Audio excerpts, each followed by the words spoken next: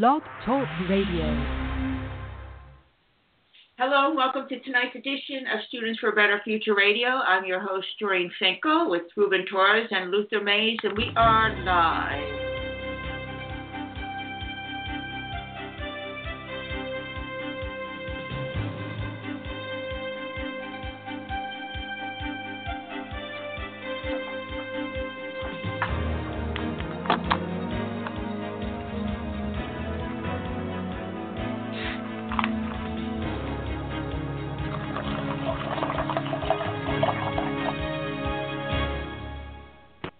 Once again, welcome to tonight's edition of Students for a Better Future Radio.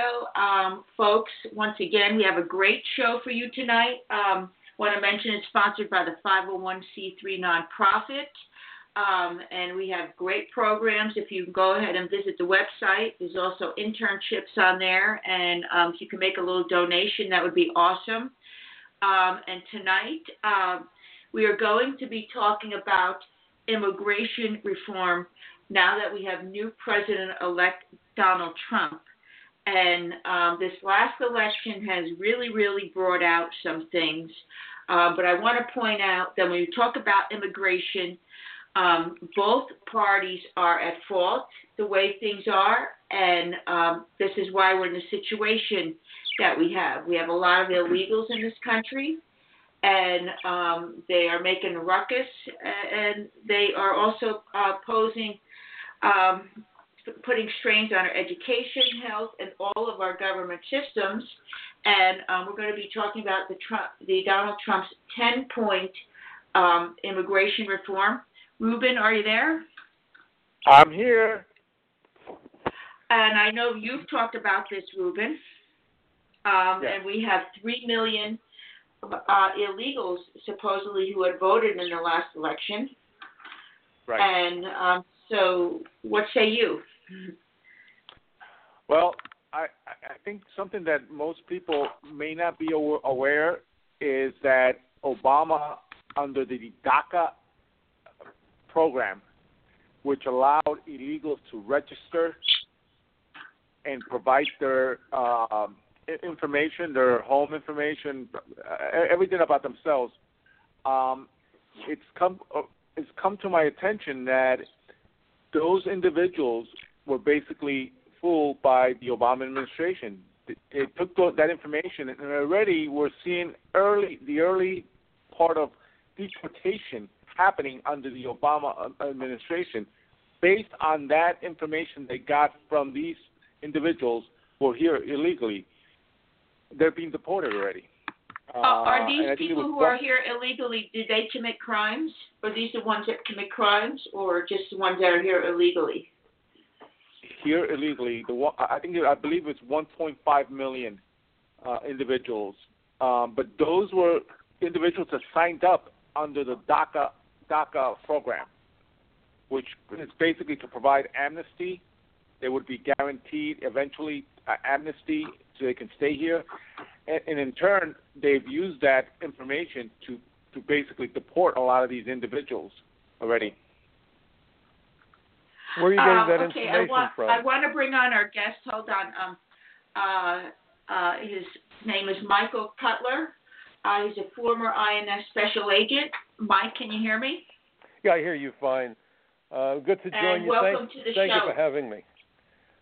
Reuben, I'd be curious to know, you're getting the information about DACA kind of sideways. I think we ought to start out by saying that DACA is an acronym for Deferred Action Childhood Arrival. It essentially parallels the DREAM Act that did not pass Congress. One of the lies of the Obama administration was that Congress had failed to act. And I think it's important to make note of something. You know, I was on a panel discussion with a senator who I have tremendous respect for, Jeff Sessions, and I've appeared before 17 congressional hearings before the House and Senate and gave testimony to the 9/11 Commission about many of these issues, especially the nexus between immigration, terrorism, and crime, narcotics trafficking, and so forth. Half of my 30-year career with the INS was spent with the Drug Task Force. I was the first INS agent assigned to the Unified Intelligence Division of DEA. After that, I was promoted to the position of senior special agent. I wound up with desks at a bunch of other federal agencies, including the FBI, DEA, and ATF. And immigration is an important component of all of this. But when the president said that the Congress had failed to act, that was a bald-faced lie. Congress voted down bad legislation. They did it in 2007. They did it again a couple of years ago. In fact, I testified before four congressional hearings in 06 and 07 about comprehensive immigration reform. But the Congress voted against the legislation. That's not a failure to act. The Congress failed to act the way that Mr. Obama wanted them to act. But those people were granted temporary lawful status. They are not yet subject to deportation or removal. So I don't believe I don't believe they are being apprehended or arrested at this point in time. They could not be legally. I know I've made thousands of arrests for violations of the Immigration and Nationality Act. When you provide an alien with even temporary lawful status, unless they violate the status that they were provided with, you don't have a legal ground to remove them from the United States. And I'm just telling you, this is something that I did. I've made numerous arrests, and the president is not removing those people. I would hope that Donald Trump will use the information in the DACA files, because he can. But at this stage of the game, they are not being removed, and what's so dangerous about it was that the way they process those applications defies common sense and the findings of the 9/11 Commission. There were no interviews. There were no field investigations. There was no way to verify the identities of these aliens, no way then to find out what their actual backgrounds were. And one of the lies that we were being taught or told about DACA, the Dreamers, is that this is about children. You know, when President Obama stood in the Rose Garden and talked about the children, the kids, and this was June 12th, if I remember correctly, or July 12th, 2012, and 2 days later, Fox News Latino published a commentary about it. I said that what he called prosecutorial discretion was in reality prosecutorial deception. These so-called kids could be as old as 31 years of age. All they needed to do was to claim to have entered the United States prior to their 16th birthday. And again, no interviews, no field investigations, no capacity to verify the information, and the adjudications officers were put under incredible pressure. It only takes about 20 minutes to approve an application, but it could take days or weeks to deny one. To deny an application requires that an agent goes out, conducts a field investigation, writes a report, then the adjudications officer writes a denial, and that denial then has to be checked for legal sufficiency by the attorneys. So if you tell an adjudications officer, you have to look for fraud, and by the way, the 9/11 Commission identified immigration fraud as the key embedding and entry tactic for the terrorists, then what you have is an open invitation for fraud. There's no way to determine who they are because there's no interviews. And so the only point I wanted to make. I just wanted to finish the point. So understand what happened. Hold on, Mike. The pressure is on to approve the applications, and they have a 95% approval rate. That's critical. That's critical. Ruben. Well, Ruben, it came to my attention today that in Charlotte, North Carolina, some of the DACA dreamers, about 6 of them that had already signed up for the DACA program, were deported back to Central America. Then they may have committed felonies, because at that point you violate your status. We deport people with green cards. If an alien is lawfully admitted for permanent residence and commits felonies, they're subject to deportation. But absent a conviction for a felony, I find it very unlikely that anybody under that program at this stage would have been deported. There'd be no legal justification. That's the problem. You don't just put people on an airplane. You have to have legal justification to take an official action. Right.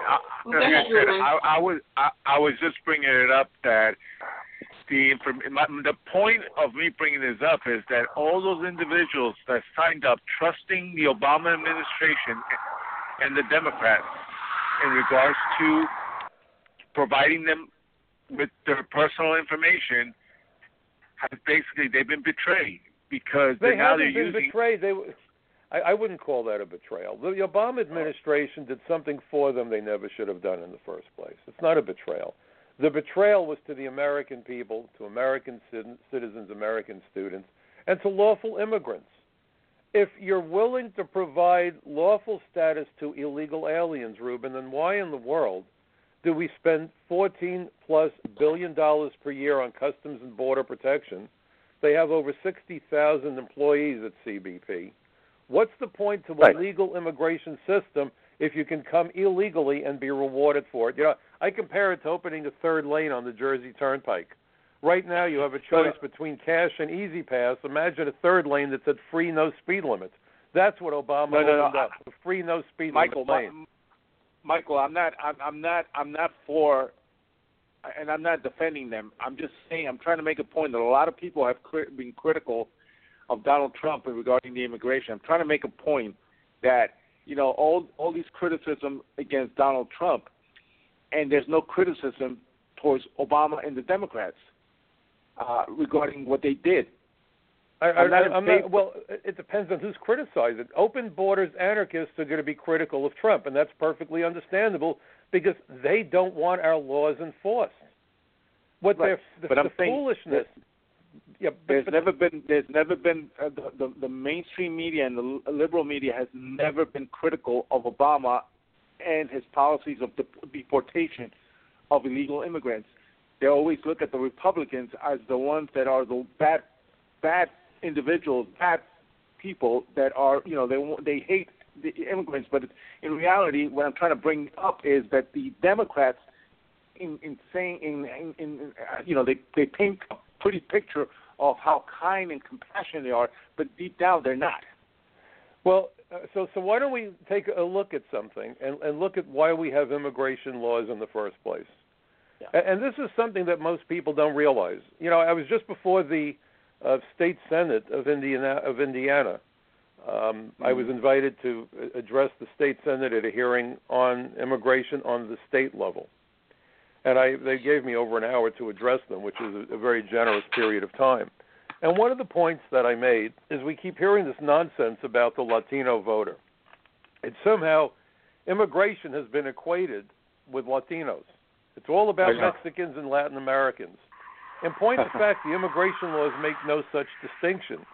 And what I told the state senators, and they were bug-eyed when I said it, I said, if you buy into this notion of the Latino voter, that somehow an American whose last name is Rodriguez, as opposed to an American whose last name is Smith, Jackson, or Goldstein, has a different worldview and different objectives, by definition, you're a racist. Americans are Americans.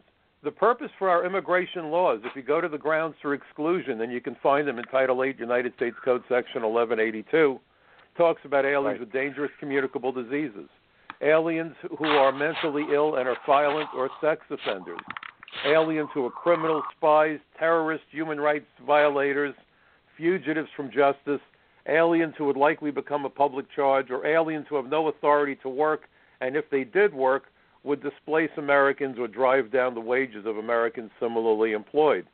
So the immigration laws aren't about race. They're not about being unfair. They're eminently unfair. It's about protecting American lives and the jobs of American workers. Prior to the Second World War, in point of fact, the responsibility for enforcing and administering immigration laws fell to the Labor Department. It was shifted to the Justice Department when Nazi saboteurs were found coming ashore in Miami and in New York on Long Island, and they realized, wait a minute, immigration is a national security issue. And that, in fact, is why after 9/11, they shifted immigration from the Justice Department to the Department of Homeland Security. So when you realize that immigration is about national security, then you have to understand that when people violate the immigration laws, they're undermining national security. In fact, the 9/11 Commission made the point that border security is a major component of national security, and not just the Mexican border. You know, this whole notion we're going to secure the Mexican border and this fascination with a fence, with a wall, how much barbed wire. The Mexican border is a relatively minor problem, believe it or not. Not a single one of the 9/11 terrorists ran the Mexican border. Very few terrorists that we've arrested thus far have run the Mexican or even the Canadian borders, but the Canadian border is also a serious threat, as are the 95,000 miles of coastline that surround our country. And we also have international airports in virtually every state. And most of the terrorists arrive through international airports. So the problem that we've had is that immigration, starting with Jimmy Carter, has been misportrayed. He started the nonsense of don't use the word alien, let's call them immigrants. And then if you say let's enforce the immigration laws, the press, complicit, turned around and said, oh, you're anti-immigrant if you want to enforce the immigration laws. Big lie. We admit legally more than 1 million lawful immigrants every year. The term lawful has reference to the INA, the Immigration and Nationality Act. How in the world are you anti-immigrant if you support the laws whereby we admit over 1 million lawful immigrants, naturalize hundreds of thousands of new citizens every year, and permit the entry of tens of millions of non-immigrant aliens? So please understand that both parties, Reagan created the first amnesty, which is what led to this disaster that we're in right now. He sold it to everybody by saying, oh, there'd be about 1 million aliens who would participate. We wound up with nearly 4 million aliens. Understand, right. Both political parties have the same agenda. They're taking bribes from the same U.S. Chamber of Commerce, which in my judgment is the most anti-American organization. The U.S. Chamber of Commerce wants 3 things: an unlimited supply of foreign tourists, an unlimited supply of foreign students, and an unlimited supply of cheap labor.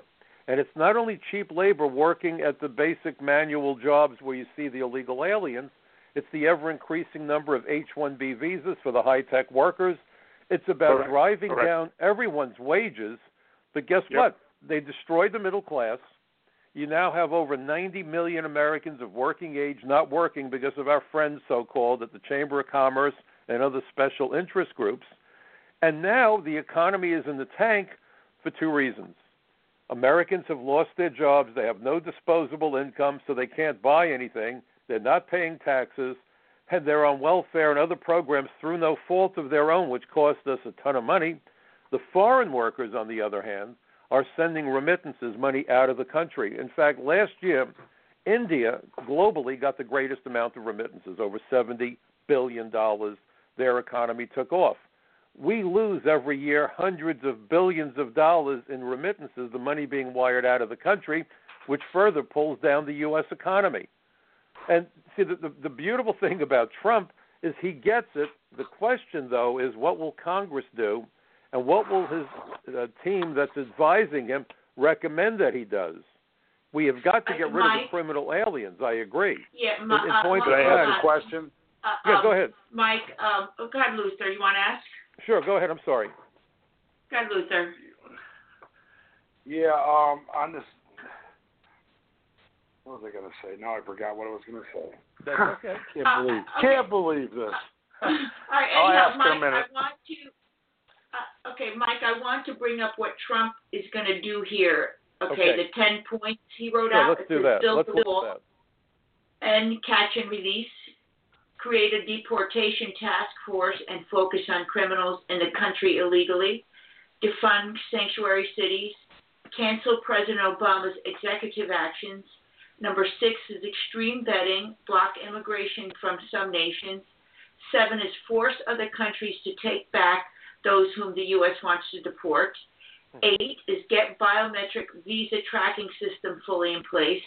9 is strengthen E-Verify, block jobs for the undocumented. And 10 is limit legal immigration, lower to historic norms, and set new caps. That was the 10, well, 10 of them. Mm-hmm. The question is, what is he going to do? Well, how is he going to accomplish it?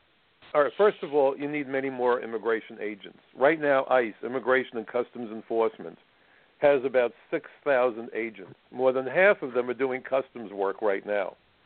Customs law has nothing to do with immigration law. That's about materials coming across the border. It's about contraband. It's about levying tariffs and duties and so forth. So we probably have about 3,000 immigration agents for the entire United States of America. Let's put that number in perspective. New York City, Just the city of New York has over 35,000 police officers. We're down from a high of about 42,000 cops. TSA, Transportation Safety Administration, has over 45,000 employees. The Border Patrol has over 20,000 Border Patrol agents. We have a tiny number of immigration agents. And one of the things that Trump left out, by the way, and this is really vital, and I hope to speak to some of his folks. I know that they read the articles I write. And by the way, I write for a bunch of websites. I'll quickly put it out now, and I'll mention it towards the end of the hour.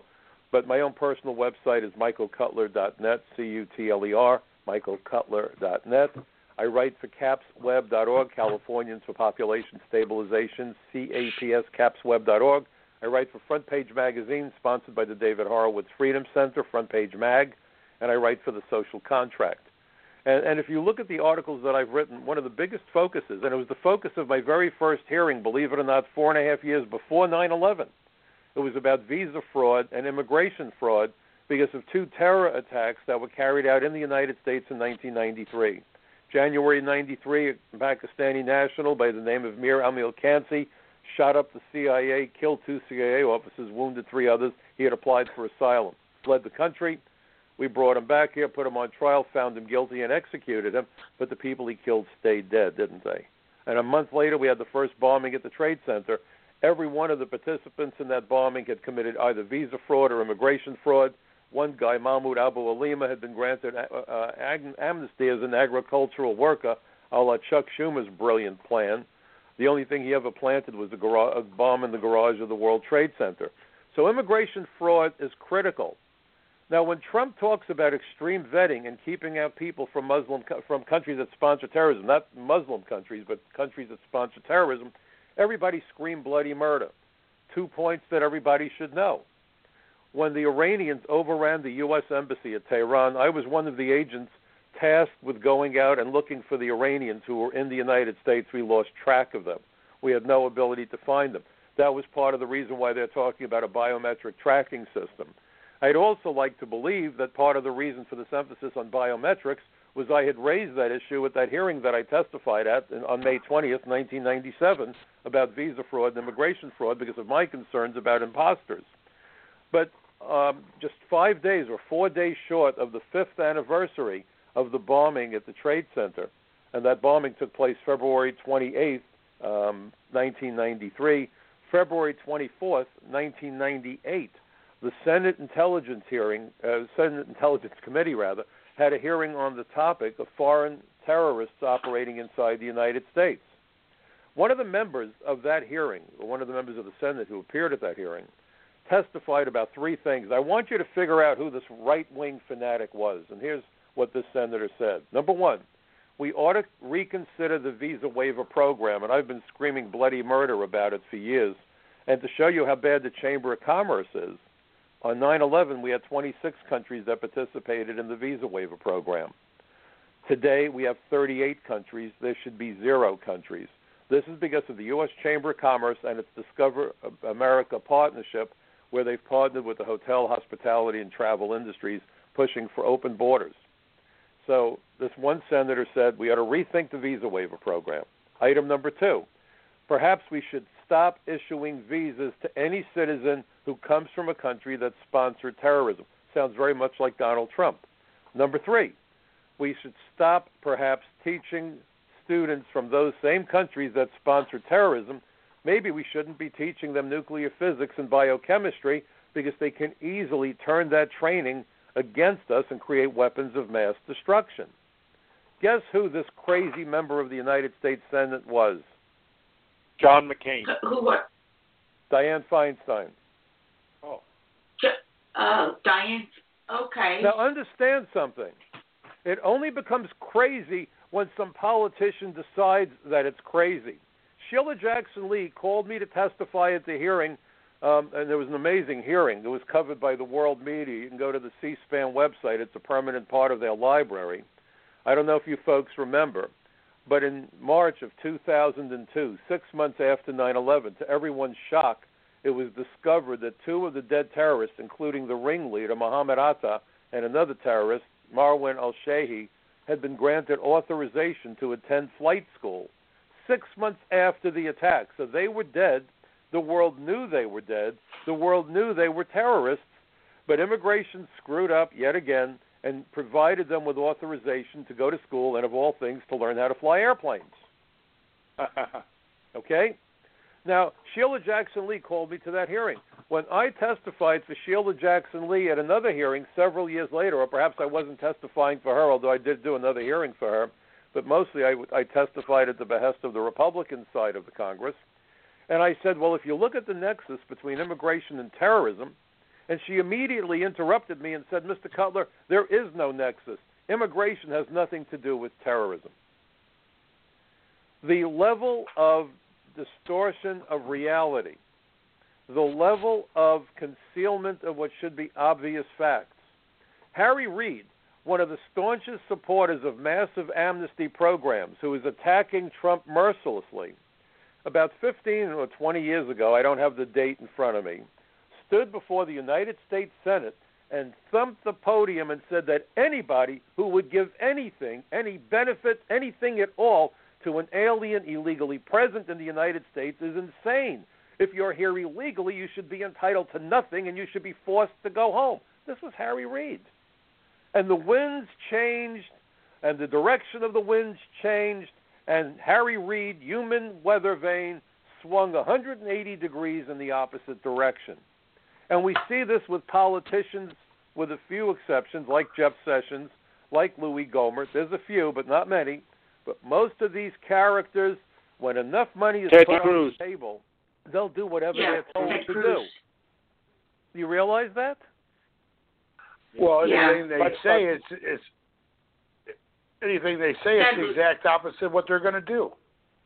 Well, it's not only the exact opposite. One of the tricks they do in Washington, the interesting thing is I had 30 years in as an agent, but I've spent over 35 years working with the politicians. As an agent, but actually as a civilian, I had approached Senator D'Amato in 1981. I was very upset that it was almost impossible to have aliens who were guilty of reentering the United States after they were deported. The U.S. attorneys wouldn't accept the case for prosecution. And I think what's important for you and your audience to know is how prosecution works. As an agent, you conduct an investigation and you find that a law was violated. That's not an automatic prosecution, because now you have to get the U.S. attorney that has very limited resources to agree to take the case. So you go to your prosecution liaison officer and you say, okay, I just arrested this guy. He's from Mexico. He was deported 3 times. He came back illegally 3 times. The law says if you're deported, you come back, you've committed a felony, the penalty is 2 years in jail. The prosecution liaison officer said to me, hey, Mike, you're dreaming. In New York especially, they are so busy, unless this guy tried to kill somebody, nobody cares if he was deported and came back. But he said, if you want a meeting at the U.S. Attorney's Office, I'll send you over there so that you won't think it's me. It's just the way it is. So I met an assistant U.S. attorney over in the Southern District, and they have a position in every U.S. Attorney's office known as intake. And the person that sits at that desk, man or woman, doesn't matter, is a U.S. attorney, a prosecutor, who knows what the criteria are, the thresholds are, and this is where prosecutorial discretion kicks in. So they say, well, if the person has criminal history, they've done time for murder, armed robbery, drug trafficking, they were deported, they came back, we'll take the case. If the person simply got deported and came back, we're not going to take the case. And it dawned on me that there was something wrong with the law. And what was wrong with the law was that there was no distinction made between aliens who had committed serious crimes and aliens who did not. And I said, 2 years in jail, if they accept those cases, is the appropriate punishment for a guy working in a sweatshop or washing dishes in a greasy spoon diner or picking crops at a farm somewhere. If they get deported, come back, 2 years in jail is fine. But if you're an arsonist, a rapist, a bank robber, a drug dealer, you should be looking at 20 years in jail. That was just something that I felt very strongly about. Because one of the other reasons that they didn't accept the case is they said, well, it's only 2 years in jail. They're going to get time served by the time you're done with it. So I went to Senator D'Amato with 3 propositions back around 81 or 82. I said, number one, we should make a separate crime that reentry, if you're a criminal alien, has a 20-year maximum penalty. Number two, you should be holding deportation hearings inside the prisons. Because at that point, aliens would do 20 years in jail, 15 years in jail for murder, rape, you name it. They got out, and then we first started the process to deport them. Either we had to hold on to them, and we were very low on detention space, or we released them, and they absconded and committed more crimes and raped and killed more victims. I said, if you could hold a hearing in the prison, you have years in which to let this guy or gal file an appeal. They can go all the way to the Supreme Court. They can go to the Board of Immigration Appeals. They can do what they want, but by the time their sentence is done, we can put them on an airplane. That became the institutional hearing program. And then I said we should prioritize criminal aliens, but not only deport criminal aliens for an important reason. And I've worked very closely since I retired with the former chief counsel for the Democrat side of the Immigration Subcommittee in Washington. He agrees with me. Even if you're, quote-unquote, only an illegal alien and you're caught, you should be deported. Why? Because this way you're backing up the border, saying, if you run the border and we catch you, there are consequences. That's very important. Also, you find that by mundane, routine work in law enforcement, you catch some very big criminals. Half the FBI's 10 most wanted, for example, are believed to be arrested when they run red lights or commit other traffic offenses by a local cop. My very first case, a guy with an altered visa, which was supposed to be a nothing investigation, take a statement, we're sending him home, turned out he was affiliated with a terrorist organization. I played a hunch, and ultimately it led to the discovery of a plan to blow up an oil refinery in Israel. We prevented the attack working with the Israelis and with the FBI. So routine immigration law enforcement, routine law enforcement period, pays dividends you can't begin to imagine. So when Trump says he's going to deport the millions who are illegal and criminals, I agree. But we also ought to be mindful that as you're looking for bad guys, and they frequently change addresses so other people wind up living in their houses, if you find collateral arrests, as I call them, make those arrests and seek to deport anybody that you encounter as you're out there, because no illegal alien should ever be able to go to sleep at night confident that he or she isn't going to be arrested and deported within the next 24 hours. This also deters others from coming to the United States illegally. You see my point? Michael. Reuben, do you want to ask? Yeah, I have two questions for you, Michael. Sure. Number one is, what can Donald Trump do to mayors or governors that are refusing to turn over personal information of illegal immigrants to Trump administration? What legally can they can the Trump administration he's looking at one side, and he's talking about defunding those states, and I agree completely. But I really think that you could make a case for criminally prosecuting situations where an official intentionally fails to notify immigration when we lodge a detainer, for argument's sake. When I did an investigation, if somebody was going to go to jail because I was working with, let's say, the police, or I was working with the FBI or DEA, so you arrest somebody with 10 kilos of cocaine, let's say, and the guy is prosecuted, and you would drop a detainer. Now, what does that mean? Let's say the guy gets 15 years in jail because of the drug and weapons charge. When he's released, he's not just released. Immigration is notified so we can take custody. If you have jail officials, for example, like we saw with Kate Steinle in California, who refuses to honor that detainer, as far as I'm concerned, we ought to be looking at prosecuting that guy under Title 8 United States Code Section 1324, aiding, abetting, harboring, shielding that illegal alien from detection by the federal government. If you or I did it, if you harbored a fugitive in your house, you would go to jail. We have cities that are harboring illegal aliens, including aliens with criminal histories. You know, I loved Ed Koch. I thought he was New York's best mayor. But in around 1988 or so, I physically deported a criminal alien from Panama by the name of Ronaldo Rayside. The guy had a green card. He lost it because of multiple drug convictions. He came back, which was a felony. But the New York City Police Department was prohibited from letting us know that he had been rearrested by the NYPD after his deportation. Well, he does this twice. He gets released. The third time, he's encountered by a 24-year-old police officer by the name of Robert Machadi. Machadi's wife is pregnant. He goes for Machadi's gun on a street corner in Brooklyn, In the ensuing battle, Officer Machadi is killed. I testified at the murder trial. It was one of the worst trials I ever testified at.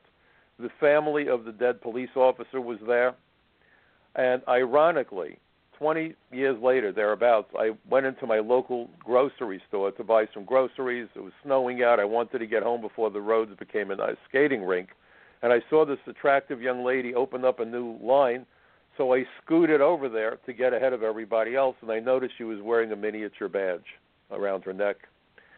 Turned out she was Officer Machadi's daughter. Oh. And I'll tell you what, I had wound up sitting in my car for over a half hour. I couldn't drive my car. I was shaking. These are not victimless crimes, and it happens every day of the week. I have a very close friend, and I wish I didn't know him because of the circumstances. Don Rosenberg's son was 25 years old. He was in law school in San Francisco. He decided to put himself through law school, even though his dad had the financial resources to pay for law school. His father was in the movie industry, and in fact, ironically, Don's father was a cop in New Jersey. And so his son is making this legal turn. There were witnesses, this guy with no license. He was here on temporary protected status, and that should end also many of those cases. Hits him and barely injures him, according to eyewitnesses, but in trying to flee, runs him over 3 times and kills him. And they didn't even prosecute him criminally. He did 30-odd days for a motor vehicle infraction. And I could tell you many more horror stories. And so when Donald Trump stands there, I just want to make the point that when Trump talks about putting Americans first, that's what those immigration laws were designed to do, folks. This isn't about bigotry. And those protesters don't know what they're protesting. Yeah, well, when you got your politicians and your people in authority that are looking the other way, you're never going to fix this until you start prosecuting them. And the people coming in here, they know they're not supposed to be in here. This should not be a hearing. Picked up, moved, out of here. They're here. They're not here legally. They should be deported immediately. And the officials that are doing this should be prosecuted. But it seems to me everybody's above the law anymore. Well, I mean, if you look at Hillary Clinton, what do we got Homeland Security for when they're not even allowed to do the job?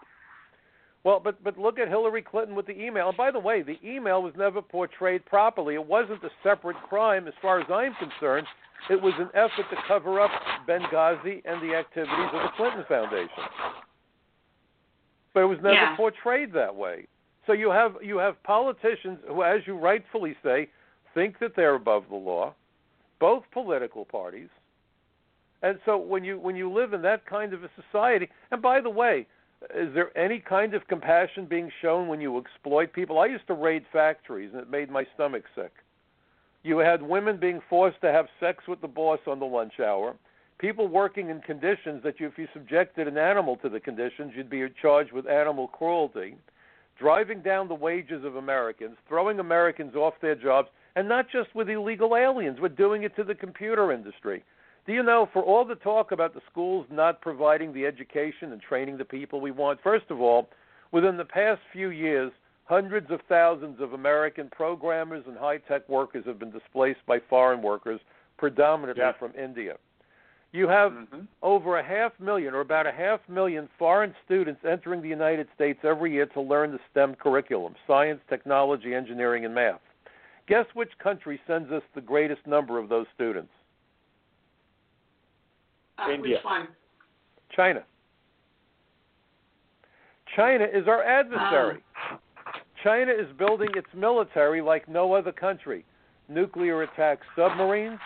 They've built an artificial island in the South China Sea, warning us that if we get too close, they will take action. We build our factories on their land. They have no respect for intellectual property rights. Many of their military aircraft look very much like our aircraft because they have their spies working in our companies in the United States, and then they hack our computers. So we're educating engineers who go back to China and help them build up the war machine.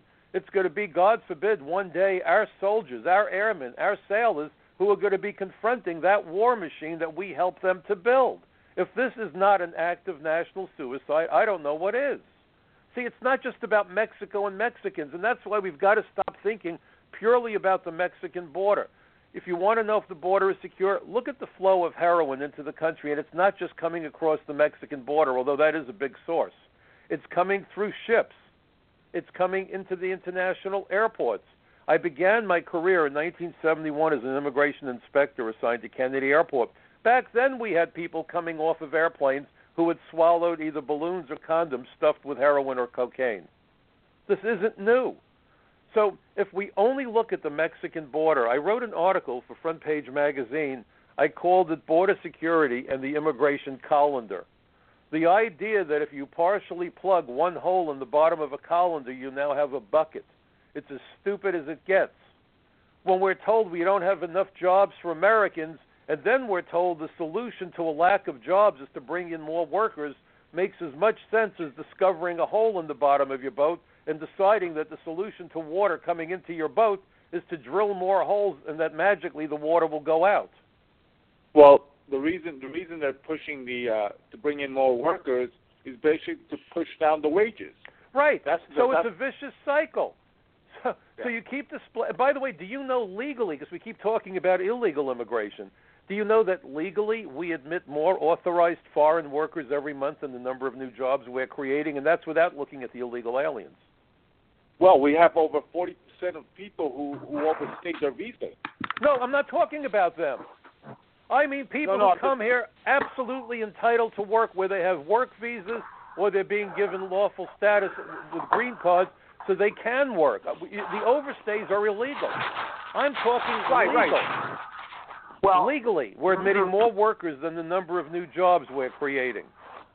And now you add to that the visa overstays and the people who enter without inspection. No, I agree with you. I'm just saying that that's another point that gets gets lost in the whole specs of. Not really. There was just a GAO report that said that at least 500,000 visa violations occur every year. More than 500,000 every year. I think that's where the biometric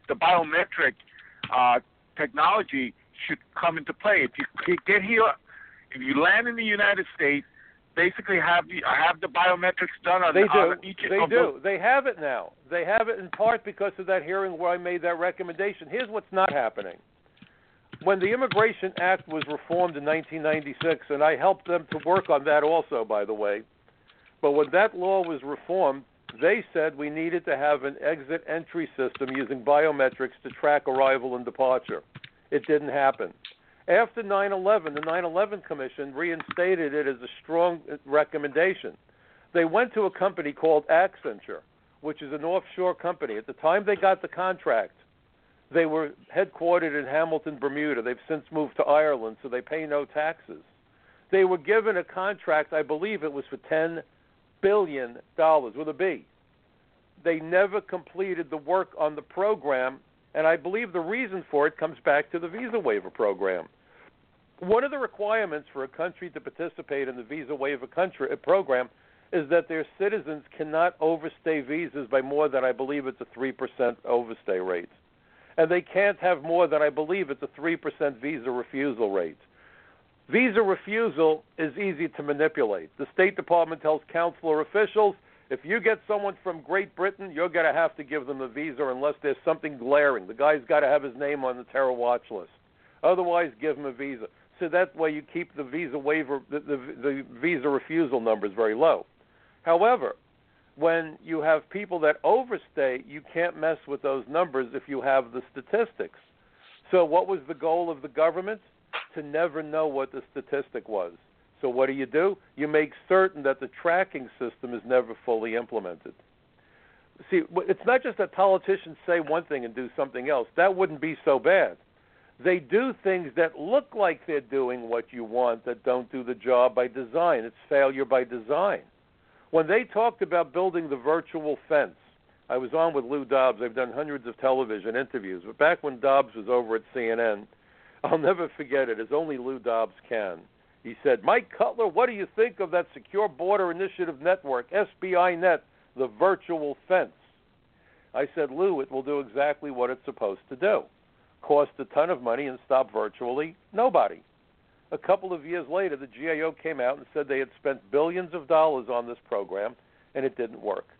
Same thing with drones on the border. I remember I was on with Neil Cavuto, and Neil was talking about the drones. I said drones are worthless. You need helicopters with agents on board. A drone can't do anything but take pictures, let you know where the aliens are running. By the time you get there, they're in the wind. And so he, jokingly said, well, they can shoot the people. I said, no, you never, ever want to have armed drones flying over U.S. skies. But again, they can't make an arrest. I came home, I had gotten an email from a Border Patrol pilot who verified everything that I had said. And I was told, by the way, over time, and I've spoken to people on Capitol Hill about it, one drone costs as much as 4 helicopters with agents on board. And if you're a Border Patrol agent on the ground and you're surrounded and you're being attacked, when you look up, what do you think is more comforting? A drone taking pictures of you being attacked, or a helicopter that can land with agents on board who can assist you?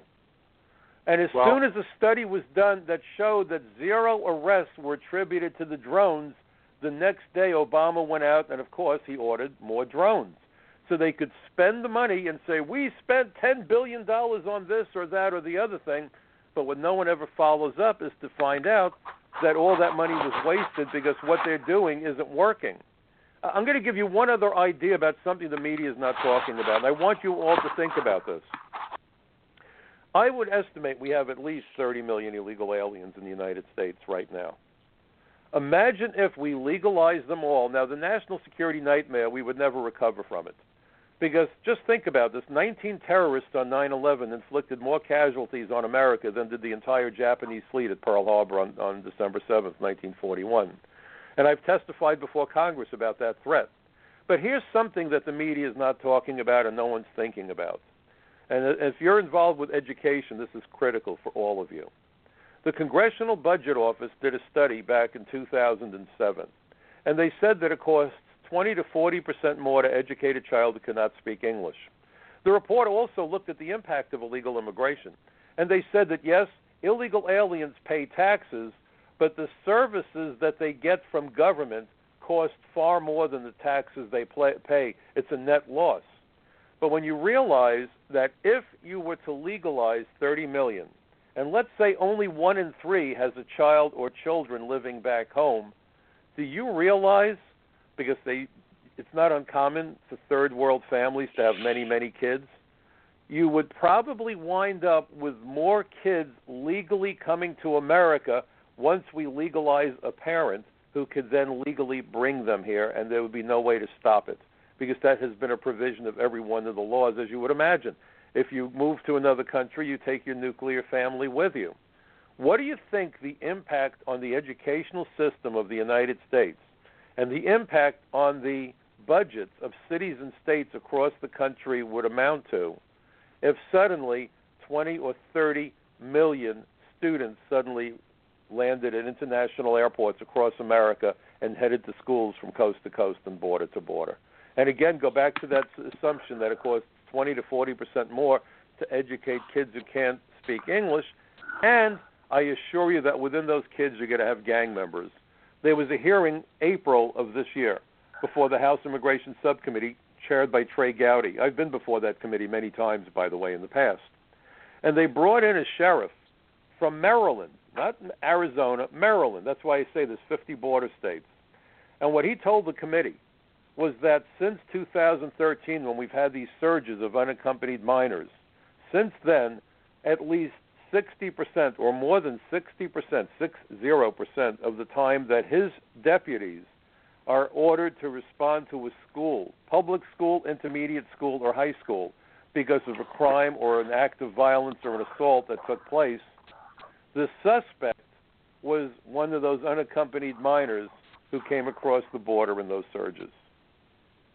Now, I want you to consider what this would mean for our children's education and our children's safety, and then you need to worry about the communicable diseases that are skyrocketing where we've never seen them here before because they're tropical diseases, or where our medicine had vanquished those diseases and they're back full blast, things like resistant tuberculosis.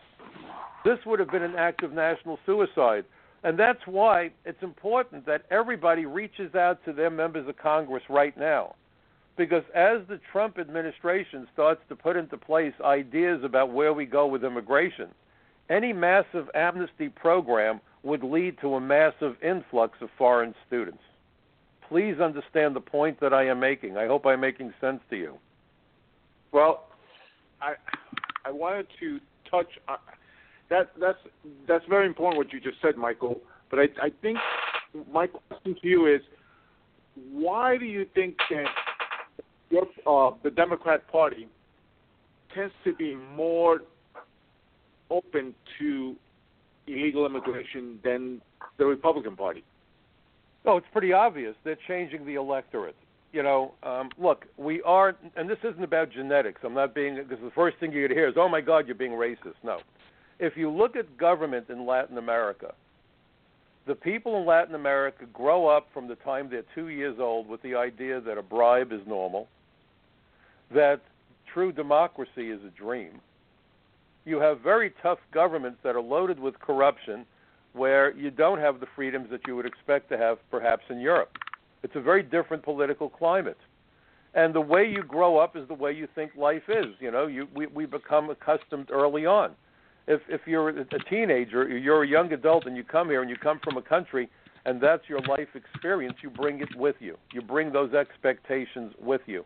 Third world workers bring with them third world expectations of wages and working conditions. The more downtrodden the people are, if you bring in lots of them, the more they bring the whole system down to that level. If you bring in a relative small number, then they look around and say, okay, this is fine, this is America, it's a new way of life. But when you bring in millions, and we are, or tens of millions over a relatively short period of time, what starts to happen is you start to change the political climate of the country that they're coming to because there is no assimilation and the numbers are so huge. And I call them low-maintenance voters. They're not going to be concerned that the road in front of their house has potholes. They don't care if the street lights aren't working. They're willing to accept all this. So for the politician that wants the cheap vote, and the rhetoric matches what they're used to from home. I'm going to provide this for you, and I'm going to provide that for you. Never mind opportunities. The opportunities, understand what we're looking at. Look at the gang activity. Out in Suffolk County in New York, we had 3 homicides in a matter of just a couple days by MS-13. I started investigating MS-13 in the early 90s. It was a small problem. By not aggressively going after them, they have flourished, they have spread. It's like a cancer that has metastasized across the United States. They're very violent. They're engaged in the drug trade. If you want to talk about border security, the best metric for border security that can't be tampered with, because the arrest statistics are as meaningless as the unemployment statistics, they're worthless. The real metric of border security is the price and availability of heroin and cocaine. There's a clear nexus. And when I was assigned to DEA intelligence, I took it upon myself to do an analysis of arrest statistics. I was almost sorry that I asked for the arrest stats because in those days you didn't get a spreadsheet. They gave you physical boxes filled with the arrest records. I came to work one day and there were boxes from floor to ceiling and I couldn't find my desk. And I sat there for several months with a handheld calculator, and when I got done, I was stunned. In New York City, over 60%, 60%, of the people that we were arresting at the DEA task force for significant drug-related crimes were foreign-born. Not just Latin America, Asia, the Caribbean, Europe. Remarkable. We're being inundated. And so, by the way, don't for a moment think that there aren't people that are thrilled drugs are pouring into the United States. Cigarettes have gone the way of the dodo bird for most Americans. When I was a kid, if I swept my sidewalk, I can't tell you how many cigarette butts that were there. There's none anymore because commercials have been very good. But yet you see no commercials about the drug trade. Too many people are profiting off of the drug trade because money is washing through Wall Street and the banks. Too many people are making money off the cheap labor, making money by moving the money back to the home country of the foreign workers. The only person that's not making out on this deal is the average hard-working American and his family. We are absolutely being shafted because of this unbelievable greed. And Luther, you wanted to ask? Yeah, I'm sorry, I didn't mean to go on. I just wanted to make a couple of points while I'm on with you. Well, when I first heard of free trade, I thought, we're going to have free trade with the communists? Okay, we have free trade with the communists, we make them stronger. But we're doing free trade with Latin America. Look what we did to Latin America. Look at NAFTA. Look at CAFTA. We drove Mexican farmers into bankruptcy because they couldn't compete with ADM and the other American conglomerates. That's right. And then what do? They come across the Rio Grande because they can't farm anymore. That's right. And you know what happens also? We wind up with enemies around the world because that farmer who lost the farm that was owned by his great-grandfather is angry at us, and for good reason. Except we didn't do it. You follow my point? When it comes to immigration, anybody comes in here on a visa, a green card, or anything, they're welcome to come here to go to school, live by the American laws, and obey our laws. But the problem here is with your green cards and your visas, they should have IDs with a fingerprint on it. Green card, whoa! You're confusing apples, cannonballs, and elephants. A green card is an alien lawfully admitted for permanent residence, and he's immediately on the pathway to U.S. citizenship. Temporary visas. What I'm trying to say is we know who they are. If you let them in here, and there's a photograph of them, and there's a we there's have a fingerprint that for the visas. I've said that before. They now do all of that biometric when there's visas, okay? And that was something that we accomplished. What we're not doing. And by the way, when people say the solution is E-Verify, by itself, it's no solution. What do you think an employer is going to do if he's knowingly hiring illegal aliens, even if E-Verify is mandatory? How do you work around that? Well, America should come first anyway. No, wait a moment. I'm asking you a specific, not a philosophy. I know America should come first. How does somebody work around mandatory E-Verify and continue to hire illegal aliens without detection? How? They can pay them under the table. That's right. And you're not going to know it unless you have agents on the ground doing those investigations. And that's why you've never seen large numbers of agents working from within the interior. Okay, but are you against what I just said about their IDs with fingerprints so we know where they're at? We have it, but I keep saying it's done now. It's been done for the last 20 years. So you're missing what I'm saying. Okay, so but if you don't have agents to use it, it's meaningless. Right. Okay. So we got it there, but you're not allowed to do your job. It's not that you're not. Okay, it's not even only that you don't have the agents to do the job. Imagine if you told 5 cops. Wait, hold on. Imagine if you told 5 cops to secure the Thanksgiving Day parade. Could they do it? Go ahead, Luther. You see my point? By design, we don't have the agents we need. I know. So they spend all the money on flying drones, taking pictures, when they could be paying the agents to be doing their damn job, and they're not doing it. They're wasting the money on everything else. So if drones don't work, so he blatantly goes and puts more drones in there. I don't believe he's for America. Okay. I don't think he should ever been a president. Well, and you had Ronald Reagan who set the standard with the first amnesty and said that he would hire more agents and never did. It's both political parties, folks. You got to accept that. Go ahead, Reuben. Mike, I have to correct you on something here. Sure. In regards to Latin American and gangs, traditionally, the countries that really are gang in their blood, that have gang genetics, are basically Central American countries and Mexico, because the South American countries are not really. No, you're right. Do not have a presence. It's more a phenomenon of Central America. You're right, but my point is that is where we're going to be drawing a lot of the kids from. Oh yeah. You're not going to be getting kids from Argentina the way you are from Guatemala and El Salvador. Exactly. I mean, I stand corrected, but you're right.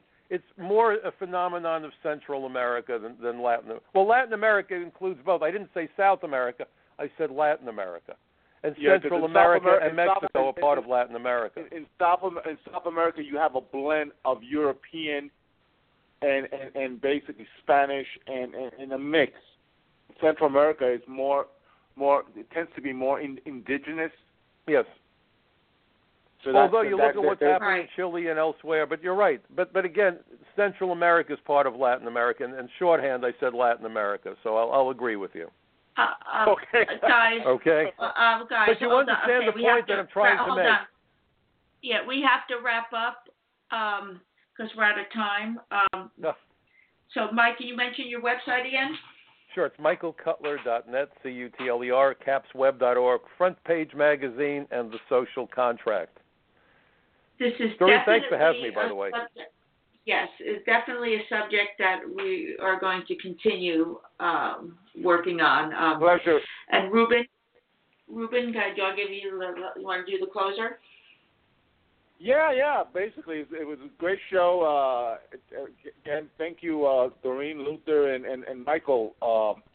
I believe that in order for immigration to really, illegal immigration to be curbed, Donald Trump has to really take a tough stand, and then Congress has to take a tough stand on basically providing that support, because without protecting the borders, we won't have a country.